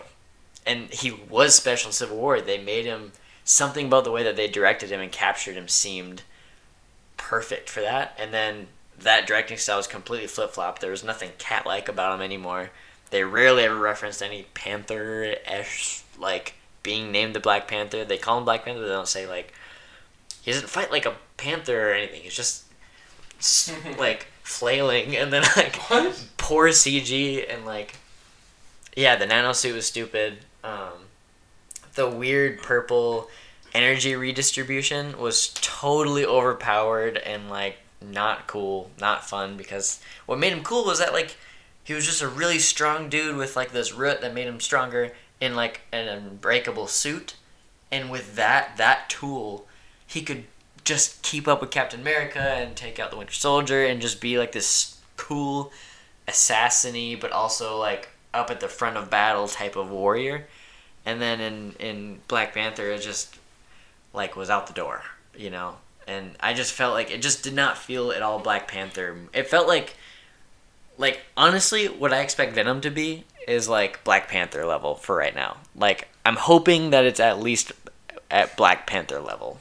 Well, we could all hope for that. Yeah, but like I like Martin Freeman normally. I liked him as a CIA guy. I think it was kind of, I don't understand why we had to throw him in as far and as long as we had to keep him into the piloting stuff. Yeah, I kind of agree with you there though. Yeah, Andy Serkis, I was in love with and wish that he could have been the main villain throughout the whole thing. Who? Andy Serkis as Claw. Yeah. And then they kill him off. I'm like, okay, I understand this, but it better pay off, and it just didn't pay off. You know, I was like, we wasted. That's one thing I'm really mad about is that they like the thing with MCU villains is they always kill them off. Yeah. In the movie. Yeah. And then like after Loki, I was like, okay, well maybe they just will kind of stray away from that. Maybe they'll go to the raft or whatever. Yeah. I haven't seen a single villain go to the raft. Yeah, not a villain yet. Yeah. You know, I know there's the ice box and stuff. That's where supposedly Abomination is, and I think there's a couple others there. But yeah, I don't know. But not just one, but 2 villains died in this movie, which makes me it irks me. Yeah, I guess I don't mind that I mind that Andy Serkis is just gone because it was just a waste. But yeah, I don't know. I like I said, I loved, you know, Killmonger's like motivation, but it was inconsistent with the rest of his dialogue, and the storyline wasn't that like crazy. There was some couple like maybe 2 neat shots in the movie where I'm like, okay, the cinematography is actually neat. Like when they go up to the snow temple gorilla men thing was kind of neat. But the snow was the worst computer generated snow I've ever seen. I don't get why they didn't just use normal snow for that. The dream world I thought would be a little bit more impressive than it was. It looked just very lame. It looked like digitally done. It didn't, you know. I don't know. There was so much with it. I think that they should have, you know, like I said, I love Chadwick Boseman as Black Panther in Civil War, but in this one, I wish that because of how poorly directed Chadwick Boseman's acting was, I think they should have switched. A better idea from the start would have been to make Michael B. Jordan be Black Panther. Chadwick Boseman's just not in the movie anymore. And then had the big ape guy, the ape, whatever. M'Baku. Yeah, make him Killmonger. And then have just a different guy play the ape guy. Why? You know? Because that'd be just way better. doesn't They're way sound better better. actors than Chadwick Boseman was. Yeah, so I don't know. I liked all of the Wakandan stuff, but I don't know, it just was a very bland movie for me. Just hates black people. No, that's not it in the slightest. It's because I had so much excitement for it to have like this sweet justice in a movie, and it just was not done well. And I just don't get the hype for it. I don't feel obligated to like it at all. I don't feel the cultural responsibility to like this movie, and so I won't. But that's me. I'm done arguing about it. I'm done. That will be the last time Global talks about Black Panther. Yeah. I don't know. Like I said, just because of the fact that it was like the first, like, entirely cast by like African Americans, and I was. I love that though. I know, but I wish mean, it like, would've been I was better. expecting it to be very like just by the numbers, and that it would get praised no matter what, just because it's the first. And I'm like, granted, it probably still could have been a good movie, but I was just surprised that they did so many unique things still with it, and they still tied it to so many actual like black issues, even like a lot of stuff like that. Yep. And I don't know, like I really thought compared to even like Creed, one of the interesting things Ryan Coogler does is that with his main characters, many times black characters in movies are always, you know, it seems like if they're a main character, they got to be in a place where they have, you know, no money. And it's like a rising kind of movie, like the Rocky story. But you know, that's how it always is for black people in films, because a lot of black people in real life are marginalized and have nothing. and this is how it is. And I was surprised that in both Creed and this movie, it's actually about a guy who has everything already, and he needs to prove himself beyond that. That's what this movie does with T'Challa, and that's the same thing that happened in Creed. You know, like, he already had all that money, and he already had the name, but he had to prove himself beyond that, and that's what they do in this movie. It's I think they're very similar in that way. And, I don't know, I still, like, really... Someone, like, even said, like, this is the most different, like, Marvel movie they've done in a long time, where, you know, where it doesn't connect itself to the Marvel Universe too much. I mean, it has characters come back, but it also doesn't really have the same look or feel of a... I mean, you even watch the beginning scene, like, that kind of feels straight out of, like, some kind of...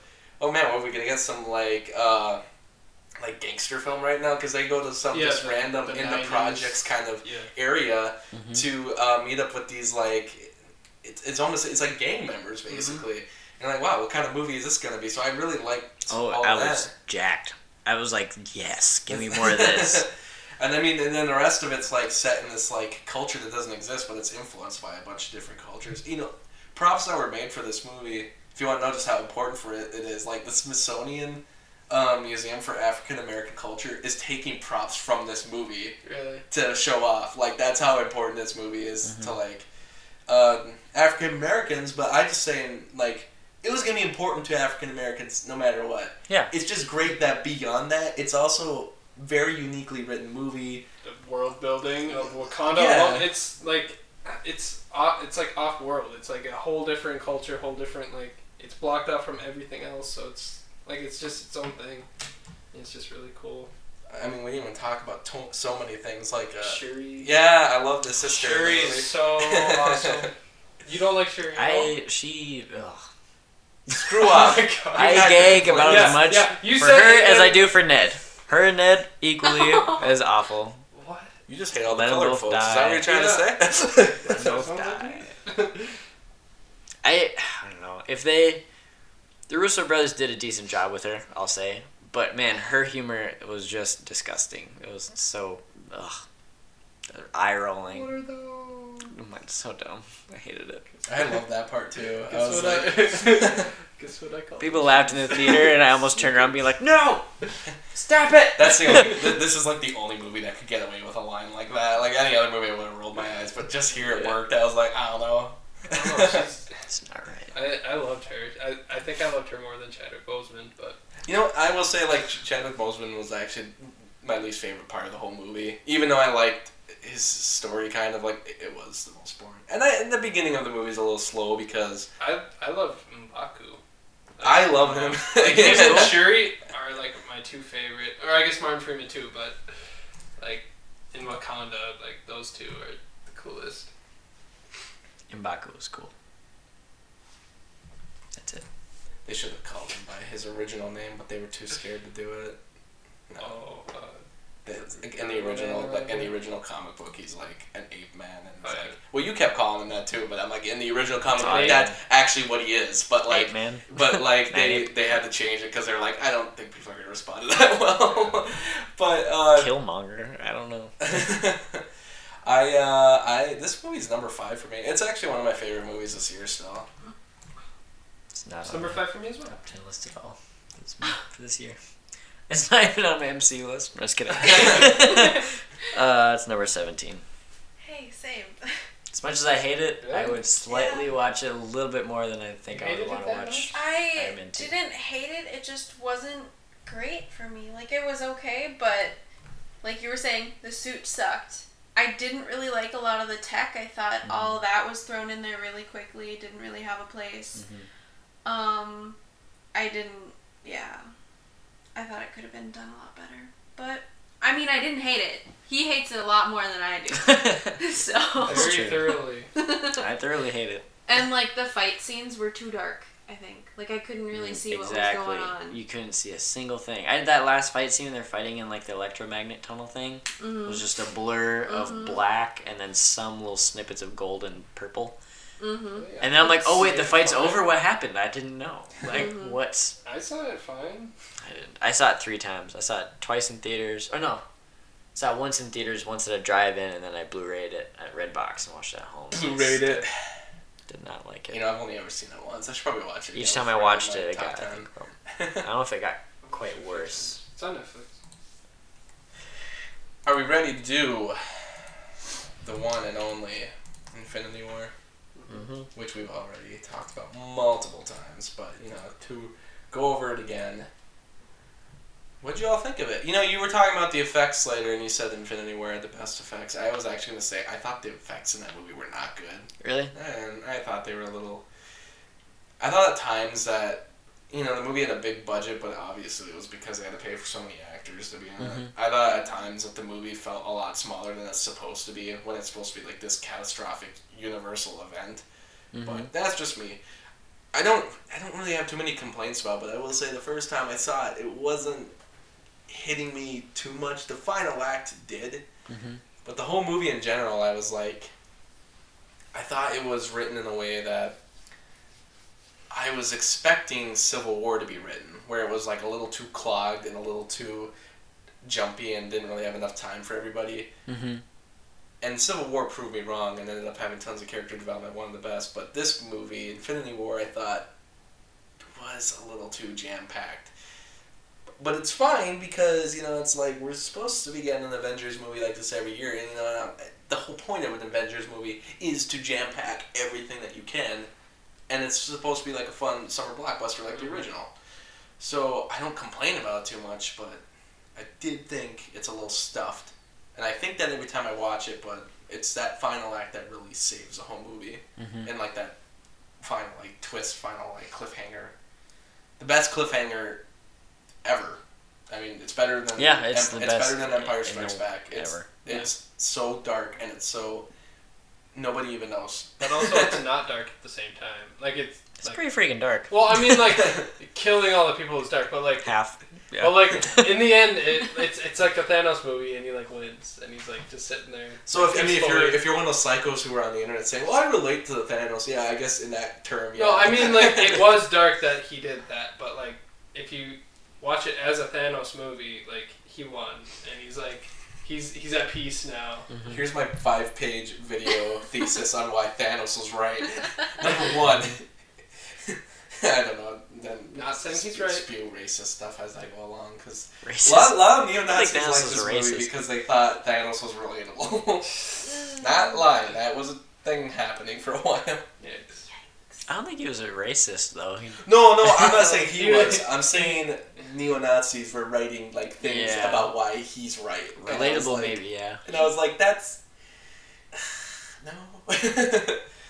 But for me, it felt not like, like storyline wise, was comparable to Thor Ragnarok or like, Guardians of the Galaxy Volume 2. In like, you know, they have the divided up. You know, there's like 3 storylines kind of going on at once, and they never all meet up. You know, we might see that again, we might not, but like, you know, we jumped from New York to space to Wakanda, you know, and there's like little snippets here and there of like they're in nowhere or they're in like Ireland, I think, or Scotland for a spell. Scarlet Witch. Yeah, and like I didn't mind it. I guess like at first, like typically I don't like movies that have that. You know, I like it where it's a little bit more of a streamlined plot. You know, but it completely made sense for what this is as like leading up to the culmination, you know, of the MCU for, you know, at least phase 3. Yeah, I don't know. I liked it a lot. I actually don't have a whole lot to say about it because I just really loved everything about it. The little things I have discrepancies for, I think that they'll let us know, maybe. So, like, one thing is Asgard, the Asgardians. There was, like, very little explanation of, like, not just what happened, but, like, the actual aftermath of it. They recover Thor, but you never see, you know, you obviously know Heimdall's dead, but you never see Valkyrie. And definitely not no Korg or Meek, you know, they could easily just get rid of them altogether, but, like, there's a distress call, so it's like, did half of the people escape? Thor says he killed half my people. We're like, where is the other half? So that's like kind of like a little bit of a maybe a nitpick. I don't know if it's considered a plot hole.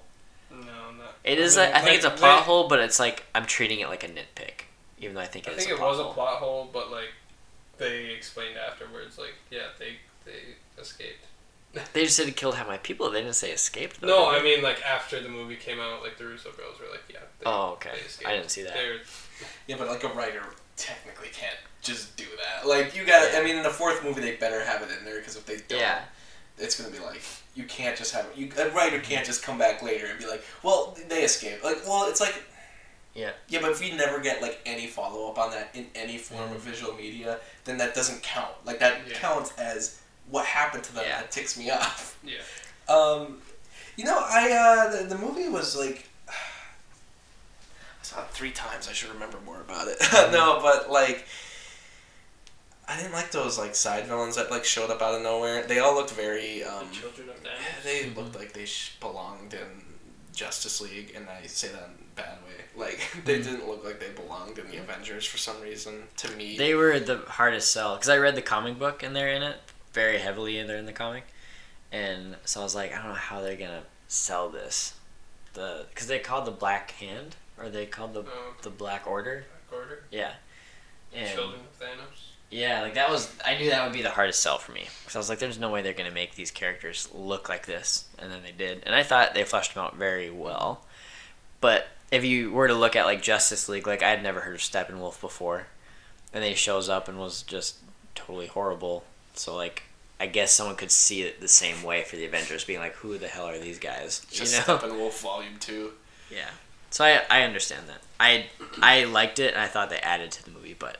That's because I think I read the comic. But I think it was only Ebony Maw that was like the really good one, like the Squidward one. Squidward. Yeah, he was like the only like full-fledged one. I think the other 3 weren't very like important. It's funny because he got like there's a 5th one that's missing. Too.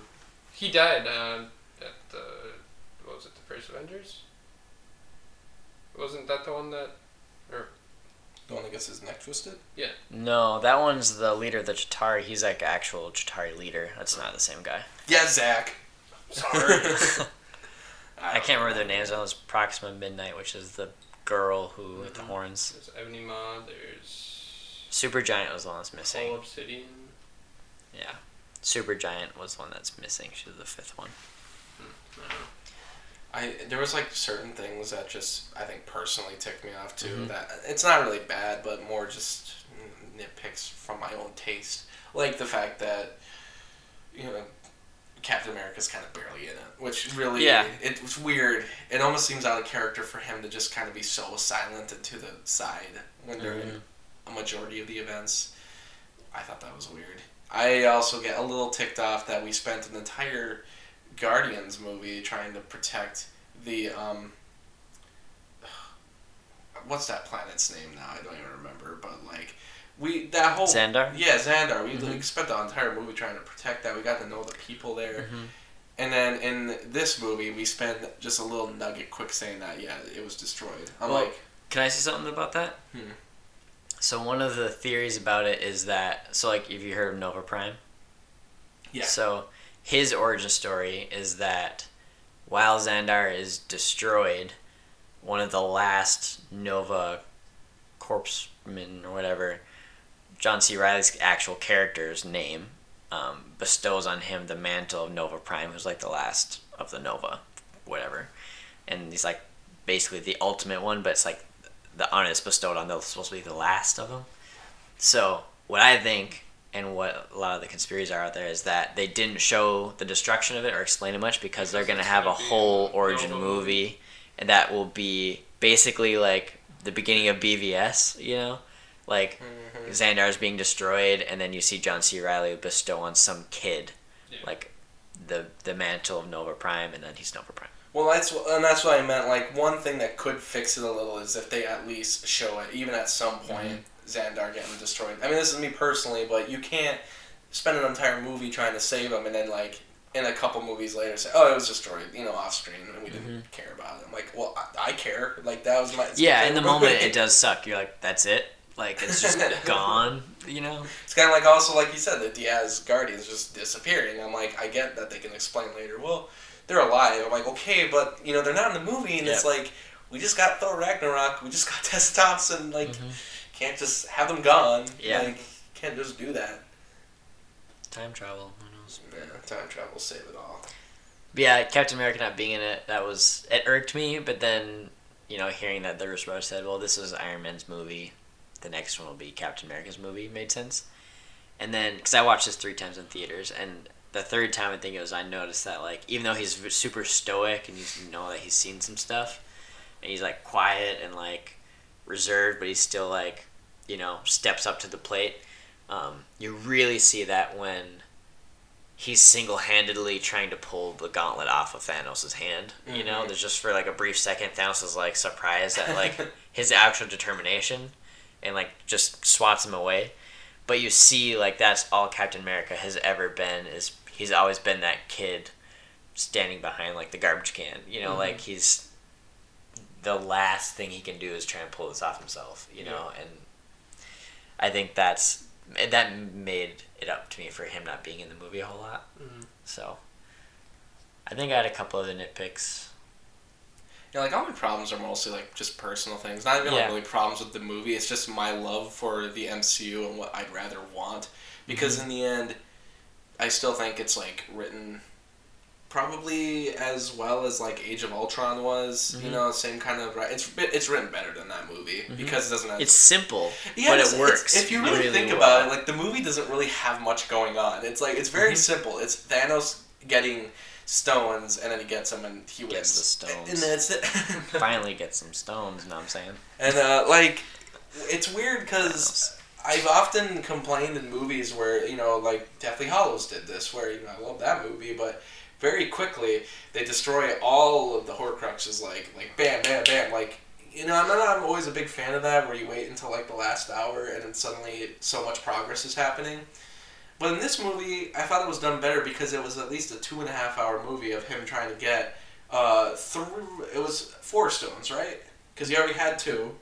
So it was him trying to get 4 stones, and every one of them is found in a very logical, you know, taking time kind of way. And it's really about these heroes, and every single plan of theirs is just failing. Even though they're getting this close to, you know, doing something right, there's always something going wrong. And I liked all that about it. I just thought it definitely felt really full at times, especially just because you could tell they didn't really know what to write for certain characters. Because it's weird, you know, like, Scarlet Witch and Vision had some really good stuff in this movie. But then they got other ones like, I don't know, like, yeah, like I said, Steve Rogers, he just is kind of in the corner. Black Panther is just kind of in the corner. Jeremy Renner's not even in it, so I'm not going to pick him up. He's so far in the corner you don't even see him. Because, you know, I mean, look at these characters, like, you can look at the poster and just kind of point out who really doesn't, like, There's Ant-Man. Mantis and Drax and Groot, all just kind of there. They don't really have much going on. Even Doctor Strange really just doesn't have much going on. But they all have a decent amount, I think. They have a moment. But it's not like the whole plot. Basically, the main focus is Thor, Iron Man, and you know, Spider-Man is more of an extension of Iron Man. But like, that's really it. Everyone gets their moment, but you could tell like a lot of them were sort of pushed together in a group and be like, okay, and you're just gonna say jokes on the side. You're gonna throw in some one-liners. Yeah. Yeah, and it becomes Thanos' movie, which is fine, but it's just it's a very full movie. It's simple, but it's got like balls, you know. Yeah. That's not. I suppose that sounds sexist. It's simple, but it's like it's Packs punch. Yeah, like it wasn't afraid to like I thought you were gonna say just do something so unconventional, but know that it's gonna, you know, work well. But yeah, it's good. This ranks at number 4 for me. It's number 5 for me. Number 9.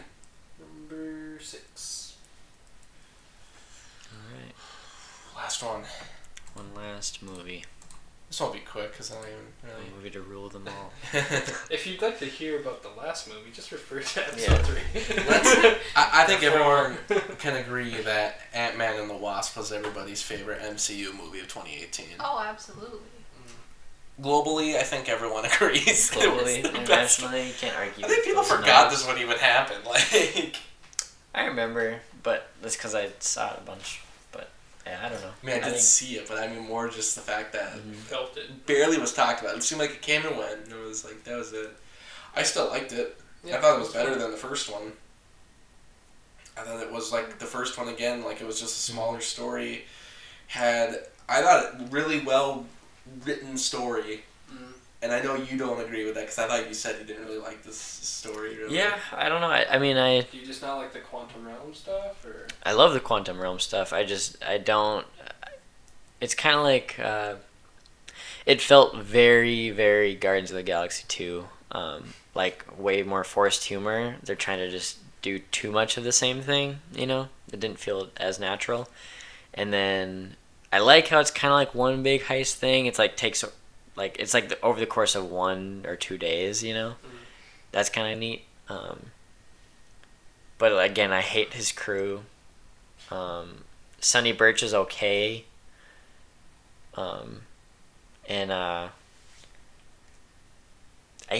like the quantum realm, but I hate that we had to go in and find her mom. I don't know. It didn't seem as like Ant-Man was necessary for the movie, really. It seemed way more of like, instead of an Ant-Man and the Wasp movie, it seemed like the Wasp and friends and a little bit of Ant-Man. Like that was more of like the accurate title for it, you know? Yeah. And I would have been so cool if the prime focus was just Ant-Man and the Wasp, just together. Mm-hmm. Like maybe they get stranded or estranged from Hank Pym and then the crew, and they're in San Francisco still or something, or in the quantum realm or whatever, and it's like them two against the world for something. That would be a cool movie. That would make sense, where they're like actually needing to use each other to do certain like fighting techniques and stuff, but they don't. It's either just Ant-Man or just the Wasp, rarely in the same room fighting the same person. It's mostly the Wasp, but like getting down to like getting these parts from like this black market person and like, building the thing, and then Ant-Man going back and forth from his house to helping them, like trying not to get caught, like leaving his house. That's like pretty much the whole movie. I like that. It reminds me of, you know, like I think I said this before, but Back to the Future isn't really Marty McFly's story. It's like everything else, and he just happens to be stuck in these events. It's kind of like Ant-Man in the first movie, and he's the same way here. It's just kind of is stuck. Yeah, it's very like Back to the Future Part 3. I would compare this to. Oh, that's true. It's very much like that movie. It's Doc Brown's movie. He's just there, and he's basically the same attitude. Like, I'll help you, you know. Yeah. But really, I'm the one stranded. You know, like. Yeah, I don't know. I did like it. I enjoyed watching it, but it's not very high on my list. It was cool to see like some of these like extra, like actors to show up. Like Lawrence Fishburne. Well, yeah, he shows up and he's got like a good little. He's got a lot of good moments. I was even talking about even smaller. Like so Randall Park. If you don't know, you know who he is. He's the he's the guy who played like Kim Jong Un in that interview movie. He's on. I think is he the one that's on Fresh on the Boat? He's the that's the his top, show. right? Yeah, he plays a cop and he just shows up a couple times. But I don't know. Randall Park just he played Kim Jong Un. Yeah. Really? Yeah, he did. Did he wear like? Yeah. Like a fat suit or something? Yeah. He must have. I mean, he's kind of chubby. He's in that one episode of The Office when he pretends to be Jim. Yeah. That's why I recognize him. I love Randall Park. I think he's hilarious. And Walton Goggins. Yeah, Walter. Is it Walter or Walton? It says Walton Goggins. Walton Goggins. Oh, really? And he, because he was from. I've only really seen him in Hateful Eight, but he is like my. He's in a lot of. He's my favorite part Western. of that Isn't he like? He's in Django. One of the guys from Grand Theft Auto. He might be. He probably is. I can look at this. He's in Django. He's one of the Candyland like lieutenants, and then he's in Cowboys and Aliens. Oh yeah, he is in Django. Okay, I'm sorry. He plays a lot of Western guys. He might be in the Magnificent Seven. But yeah, like what I'm saying is that like he, I loved him in this movie because I love that actor. I just don't see him enough. So to see him in this movie, I was like, oh, that's kind of great. And I liked the villain in the movie too. I thought the villain, which it wasn't really much of a villain, it was just more of a person pushed to these limits of trying to like save themselves. Yeah, You I know? liked that. I liked And in that the end, last like they person. chose not to do the worst thing possible. They're like, no, we'll do something different. Which, from what I'm remembering of the MCU movies, this is the first time that's happened where they stop and say, maybe I won't go that evil. Which was, yeah, that was unique. What do you know? Yeah. I didn't really like the Goggins character just because it seemed like the only reason why he was there was for fun car chases. Well, that's what I mean, though. He was just kind of a cheesy character that was there, but that's why I loved it. Like, he just was there, and it's just because It it's just him. didn't really seem like he had a purpose, really, though. He didn't, but he was there. That's why I loved him. That's all you need. I mean, I'm more curious to, like, know who his, like, other client or whatever was, or whatever the guy that he was working for was. Yeah, feel like that I could think be we were important. talking about how it might be tied in with Captain Marvel, like the people he's, because probably not Hydra, but it could be. It'd be sweet if Skrull. AIM sprouted back up, you know, AIM. and like we actually got to see AIM in like the yellow suits, you know, it'd be really cool. I'd like to see Oscorp. Or you see like Hammer actually becoming like the militaristic organization that they're supposed to be. Yeah, it could be maybe Oscorp, but I think it could be Skrull, something focused, but I don't know. Or maybe we'll never find out. It was just supposed to be ambiguous forever. Yeah. But for me, this movie comes in at number 15. This is my number 10. It's 15 for me as well. 16 for me. Alright, now let's talk about the next one, Captain Marvel. So, Captain Marvel was by far the... I was surprised that every critic on the planet hated it. Like, I was expecting it. I loved it. Everyone else can suck it. You know, and Can't believe how it was identical to Wayne's World. I love the Ronald McDonald Wayne's cameo. World 2 of all movies. Blew my mind. And it worked. Who knew Had that? the same naked Indian from Wayne's World 2. Who I knew haven't seen that it, so don't spoil it. Captain Marvel was just gonna be a straight up remake of Casablanca? Like, what a surprise! Did you think? Independence Day Resurgence. And the cameo of Pluto Nash. Eddie Murphy. You know, I gotta say, I was a little surprised that they decided to have Bill Cosby in the film. Oh my gosh. But okay. after Alright, let's get back onto seeing this. him in the movie, I was like, you know what? Alright. Him and Louis C.K. were a great team up My to have in gosh. the film. Kevin Spacey? Come on. Kevin Spacey, and then Harvey Okay, Weinstein showed up. Oh my gosh. Okay. Yikes. Sorry, Brie Larson. I know you're listening to this. Brie Larson just killed us all. I'm pretty dang excited for Captain Marvel. I haven't seen the trailer Especially yet. after that trailer. Let's talk about that trailer. Let's not talk about it. Earmuffs, Hunter. Earmuffs. But I am very excited. I gotta say, I read a couple, not straight up Captain Marvel's alone comics, but a lot of Avengers comics with her in it. Civil So War 2.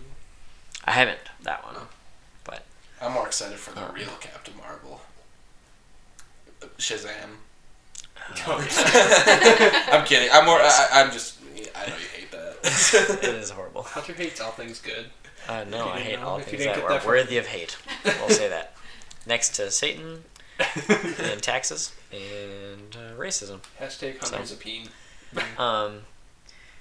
We've been recording for over 4 hours. Yeah, definitely. So, I will do the honors of going over my list first, I guess.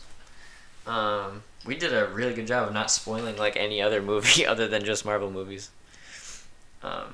So this is in descending order, my Marvel list. At spot number 20 of the MCU, I think the worst movie is Thor: The Dark World. A little bit, slightly better than that, maybe not a whole lot, is The Incredible Hulk. A little bit more than that, I think I'd rather watch Iron Man 2 at number 18. 17 is The Black Panther. Completely worthy of its low ranking. Number 16 is Doctor Strange, which I would rather watch slightly more than that, than Black Panther. 15 is Ant-Man and the Wasp. 14 is Thor. 13 is Guardians of the Galaxy Volume 2. One step above that is Captain America: The First Avenger at spot number 12. Iron Man 3 is at spot 11. Spider-Man Homecoming is at 10. Ant-Man is at 9. Thor Ragnarok at 8. Avengers Age of Ultron at 7. Avengers at 6. Guardians of the Galaxy at 5. Avengers Infinity War at number 4. Iron Man is at 3. Captain America the Winter Soldier is at 2. And Captain America Civil War is my favorite and the best Marvel movie. Wow. So, thanks for listening to the Cinema Swamp, and we'll see you next time. I don't remember, I was doing the Cinema Swamp. Alright, who's next? I'm not dumb. Our audience has just been like, finally, someone who has a good list. Oh, wait till they hear mine. I'm really excited for yours. You have some gnarly locations for your... Alright, so the worst Marvel movie, in my opinion, is Iron Man 3 at number 20. It's wrong. It's wrong. Just so you know, audience. Slightly above that is The Incredible Hulk at number 19. It's close, yep. Thor the Dark World right above that one. Makes sense. Black Panther, Yep. number 17. Good job. Number 16 is Ant-Man and the Wasp. Right above that one is Ant-Man at number 15. 14 is Guardians of the Galaxy Volume 2. Captain America the First Avenger is number 13. Avengers Age of Ultron is 12. Doctor Strange is 11.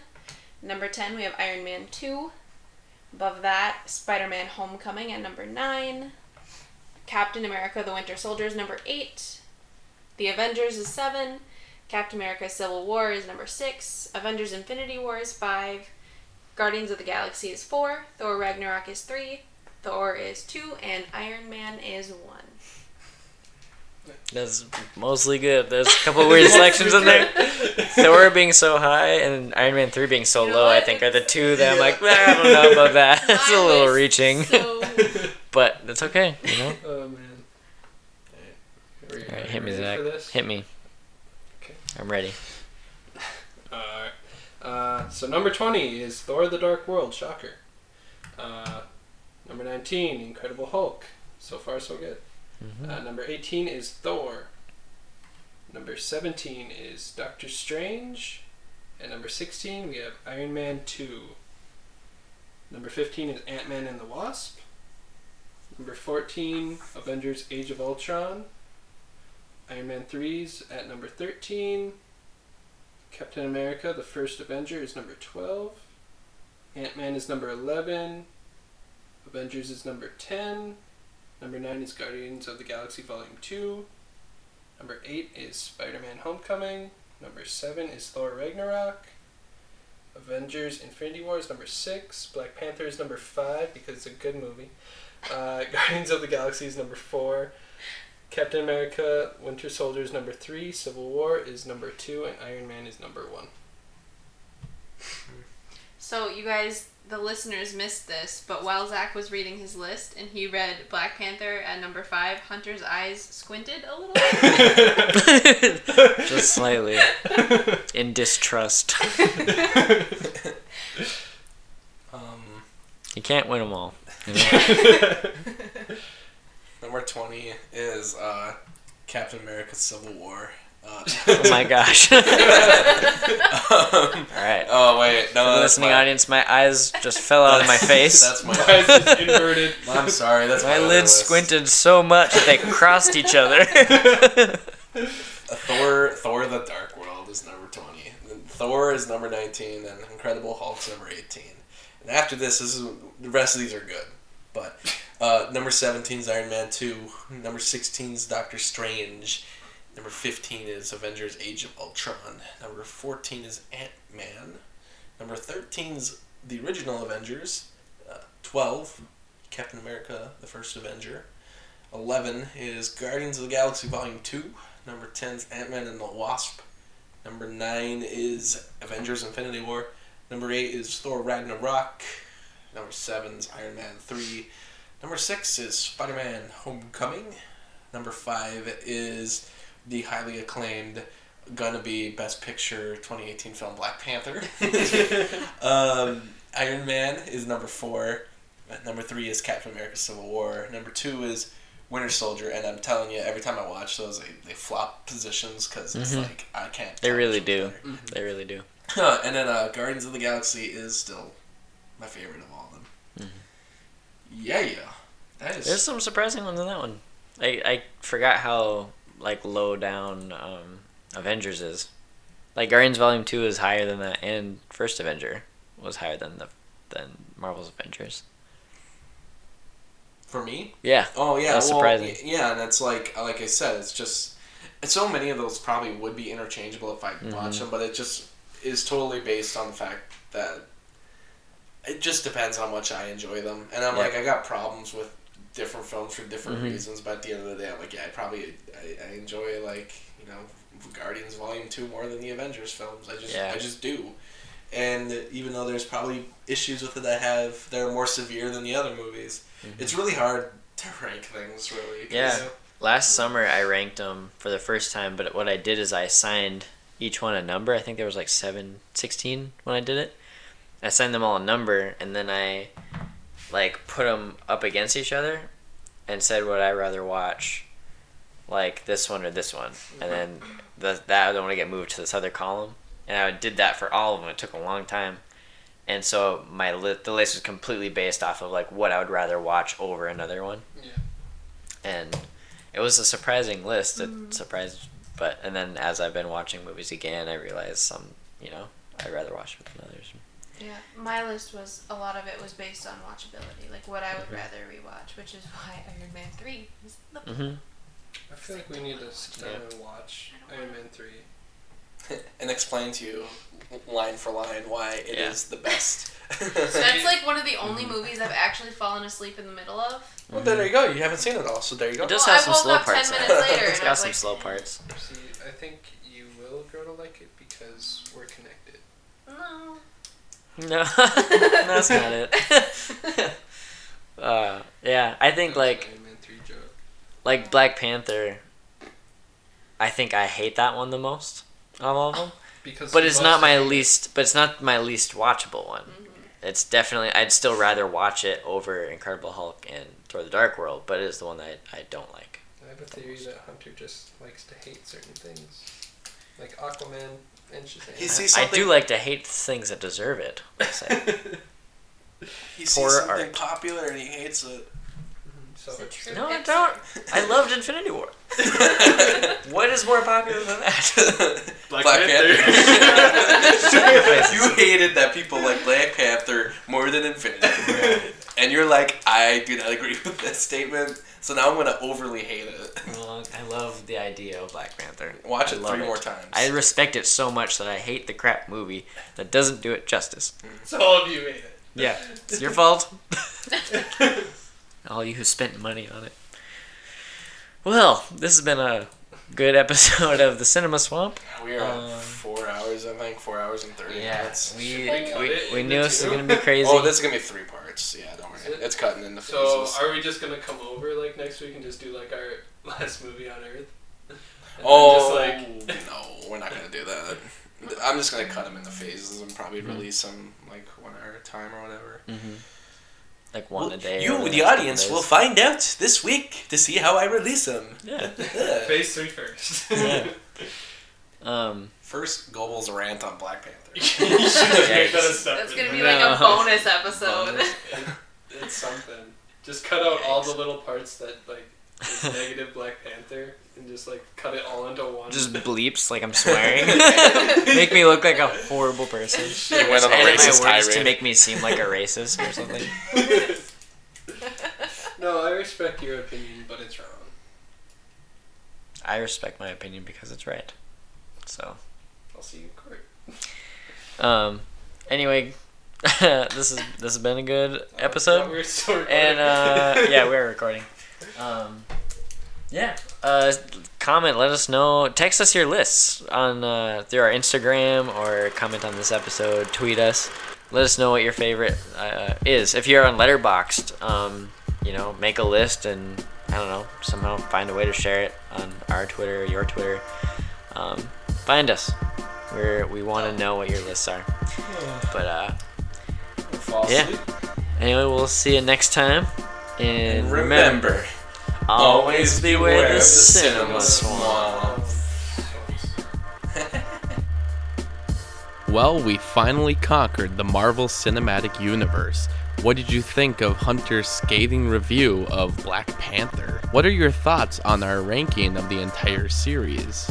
Leave a comment on the podcast and write us at social media at Cinema Swamp on Twitter and at Cinema Swamp on Instagram. Thanks for listening, and remember, always beware of the Cinema Swamp.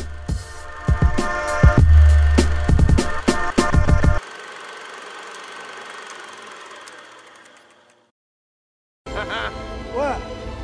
You look like Mary Poppins. Is he cool? Hell yeah, he's cool. I'm Mary Poppins, y'all!